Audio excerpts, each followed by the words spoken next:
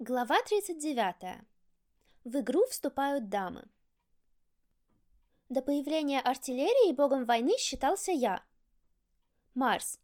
Есть ли жизнь? «Дэви!» — икнул Шива, утирая слезы. «Ты почему не дома? И что это ты на себя?»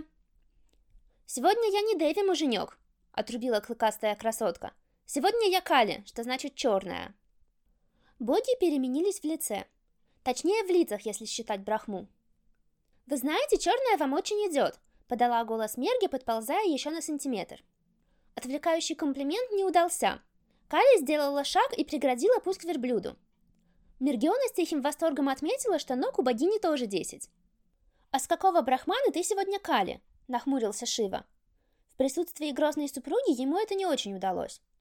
«А не убраться ли вам отсюда?» — нелогично, но убедительно ответила Деви Кали. «А то я не только Кали, но и Дурга, что значит неприступная, и Чанди, что значит лютая». «И что все это значит?» — спросил Вишну. «Это значит, что я жду нежданных гостей». Боги быстро сменили позу лотоса на позу кактуса, то есть встали и растерянно растопырили руки. Все равно их лотосы уже никуда не годились. Встала и Пейджер, сразу поняв, почему Кали показалась ей такой огромной. Голова девочки еле доставала до пояса богини войны. 0. Мерги оценивала шансы на победу в драке с главной индуистской воительницей. Одну руку я ей, пожалуй, заломлю, а что делать с остальными? С другой стороны, пока она со всеми руками разберется... И действительно, проскользнуть под лесом рук Кали удалось на удивление просто. Легко оттолкнувшись от земли, а потом от мягко спружинившей спины быка Нандина, она приземлилась между горбами и ударила пятками по верблюжьим бокам. «Поехали!» Рыжик не тронулся с места. Мергионе показалось, что он хмыкнул. «С чего ты взяла, что он куда-то поедет?» — спросила Кали. «Он же не дурак. Сейчас это самое безопасное в Азии место».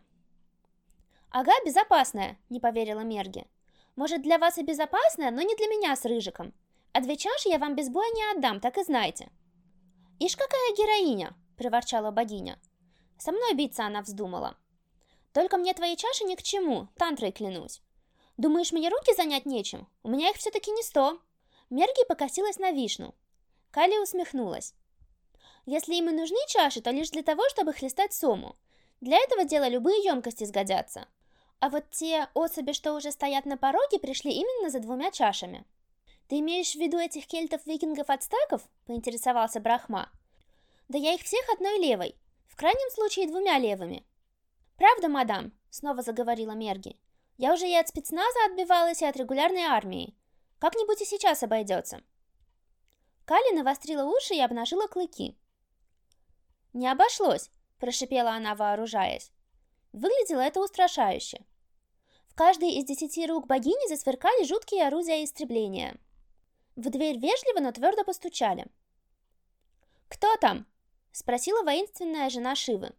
«Открывай, хозяюшка, война на пороге!» — раздался снаружи задорный женский голос. «Гони Нандина в стойло, живо!» — скомандовала Кали мужу.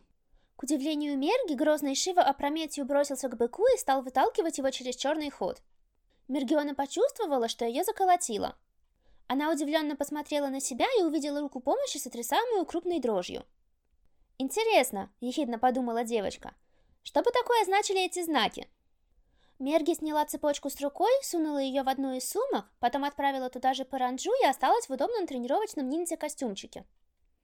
«Входите!» — негостеприимно рявкнула богиня-воительница, как только ее супруг исчез. В постоялую резиденцию ввалилась самая прекрасная компания, которую когда-либо приходилось видеть Мергионе. 4 очаровательные женщины и целая гора оружия. Оружие было исключительно холодным, чего нельзя было сказать о его носительницах. «Вот что, дамочки!» — подал голос Вишну, и тотчас 4 пары прищуренных глаз впились в него с нежностью скорпионов. «Пойдем мы», — моментально утратив спесь, сказал синий бог, — «если вы не против». Дамы были не против, и Вишну, прихватив за одну из рук оцепеневшего Брахму, выскочил из комнаты. Все лица Брахмы заискивающе улыбались, каждое лицо своей богини. Одна из гостей, высоченная тетка в полном вооружении греческого пехотинца, поморщилась. «Любите вы, индусы, эти анатомические излишества? 4 головы, а мозгов и на одну еле хватает». Ее поддержала другая богиня, Еще более рыжеволосая, чем Мергиона, и еще более развязная, чем мисс МакКонарейкл. И на кой черт столько рук, если все равно они растут из... Морри, здесь дети. Поморщилась светловолосая воительница, вся одежда которой состояла из лука, колчана со стрелами и языков пламени. Наверное, чтобы не замерзнуть, догадалась Мерги. Кстати, о детях, властно прорычала последняя из вошедших. Кали, душенька, не познакомишь ли нас с этим очаровательным младенцем? И спрячь свои игрушки на минутку.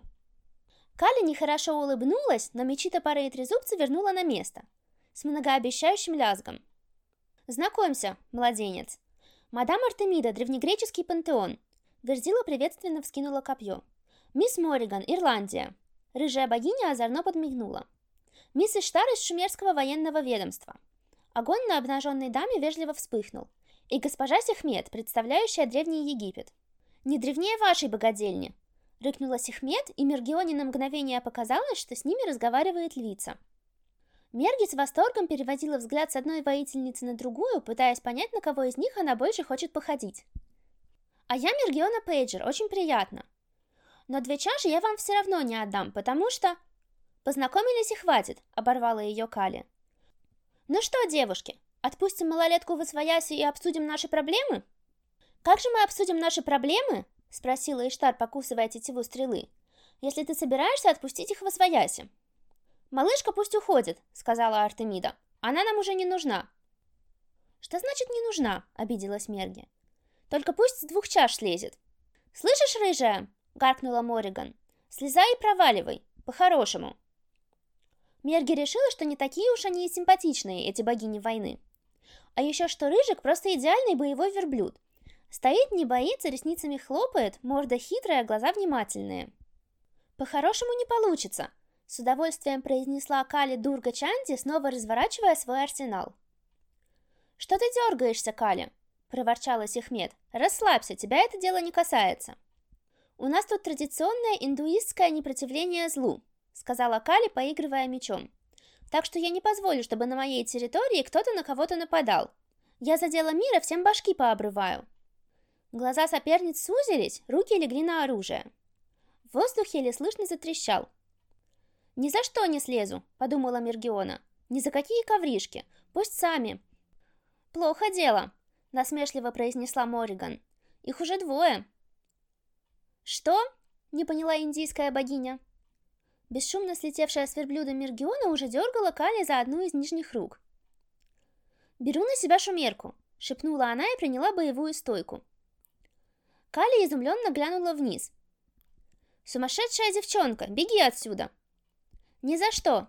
Сердце Мергионы прыгало, как кролик на весеннем лугу. «Это мое личное дело!» «Да чего зря болтать?» Артемида громко стукнула копьем по щиту. «Пришел стрелять, стреляй, как говорят в моих любимых фильмах о Диком Западе. Поехали?» Иштар мягким кошачьим движением бросила стрелу на тетиву охотничьего лука.